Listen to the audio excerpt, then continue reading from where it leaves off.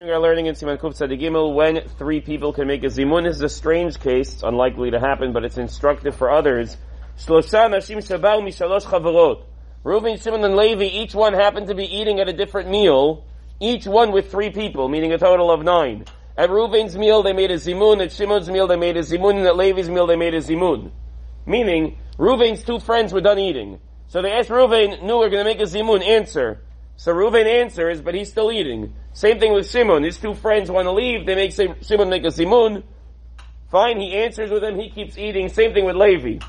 The three of them are left in the room, sitting in 3 different places. They're like, this is silly. There are 3 of us in the room. We may as well hang out together. They come back to a central table together and now hang out. Now, each one of them still needs to make Birkat HaMazon.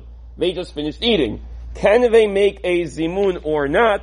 The assumption is they must make a zimun. Now, this is a very, very strange case, and everybody has to figure out exactly what happened. But considering now they're joining together for part of the meal, they're sort of obligated. Now, this is somewhat in contrast. It's strange because the Shulchan Aruch then goes into other cases where it said, well, what if they ate together below kviut? Meaning it's shlosha the Mishnah, when it talks about the zimun, says, Shlosha she'achlu ke'achat. 3 people ate ke'achat, like one. Meaning, on purpose, with intention, they came to join together. So what if they weren't kavua?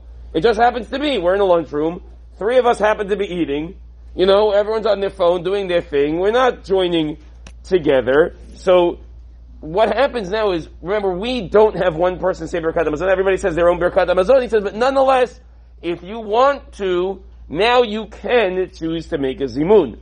Now the Pri Megadim writes, in all of these optional zimun cases, we're talking about 3. Because at the end of the day, what did you say? Nevarech shechalnu mishalo, baruch shechalnu mishalo. You didn't say a bracha. Even if you weren't obligated, you didn't do anything wrong. But if there would be 10 of us randomly in the room, now it's already, you can't do that. Because then it would be Nevarech Elokeinu, you don't want to say Hashem's name. That could be a problem.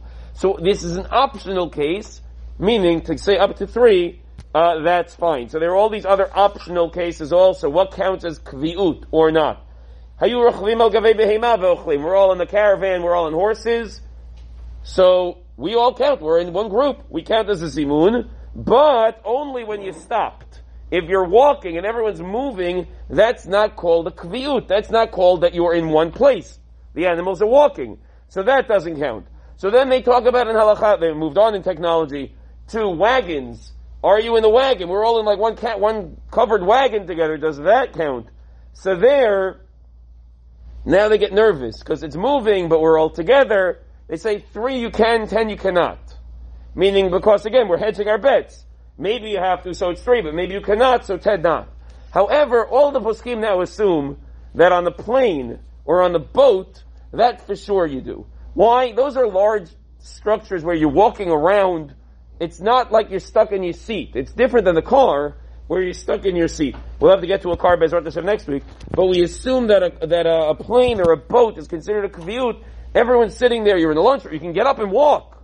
So that's already considered to be a makom kavua for 3 people eating together to make a zimun.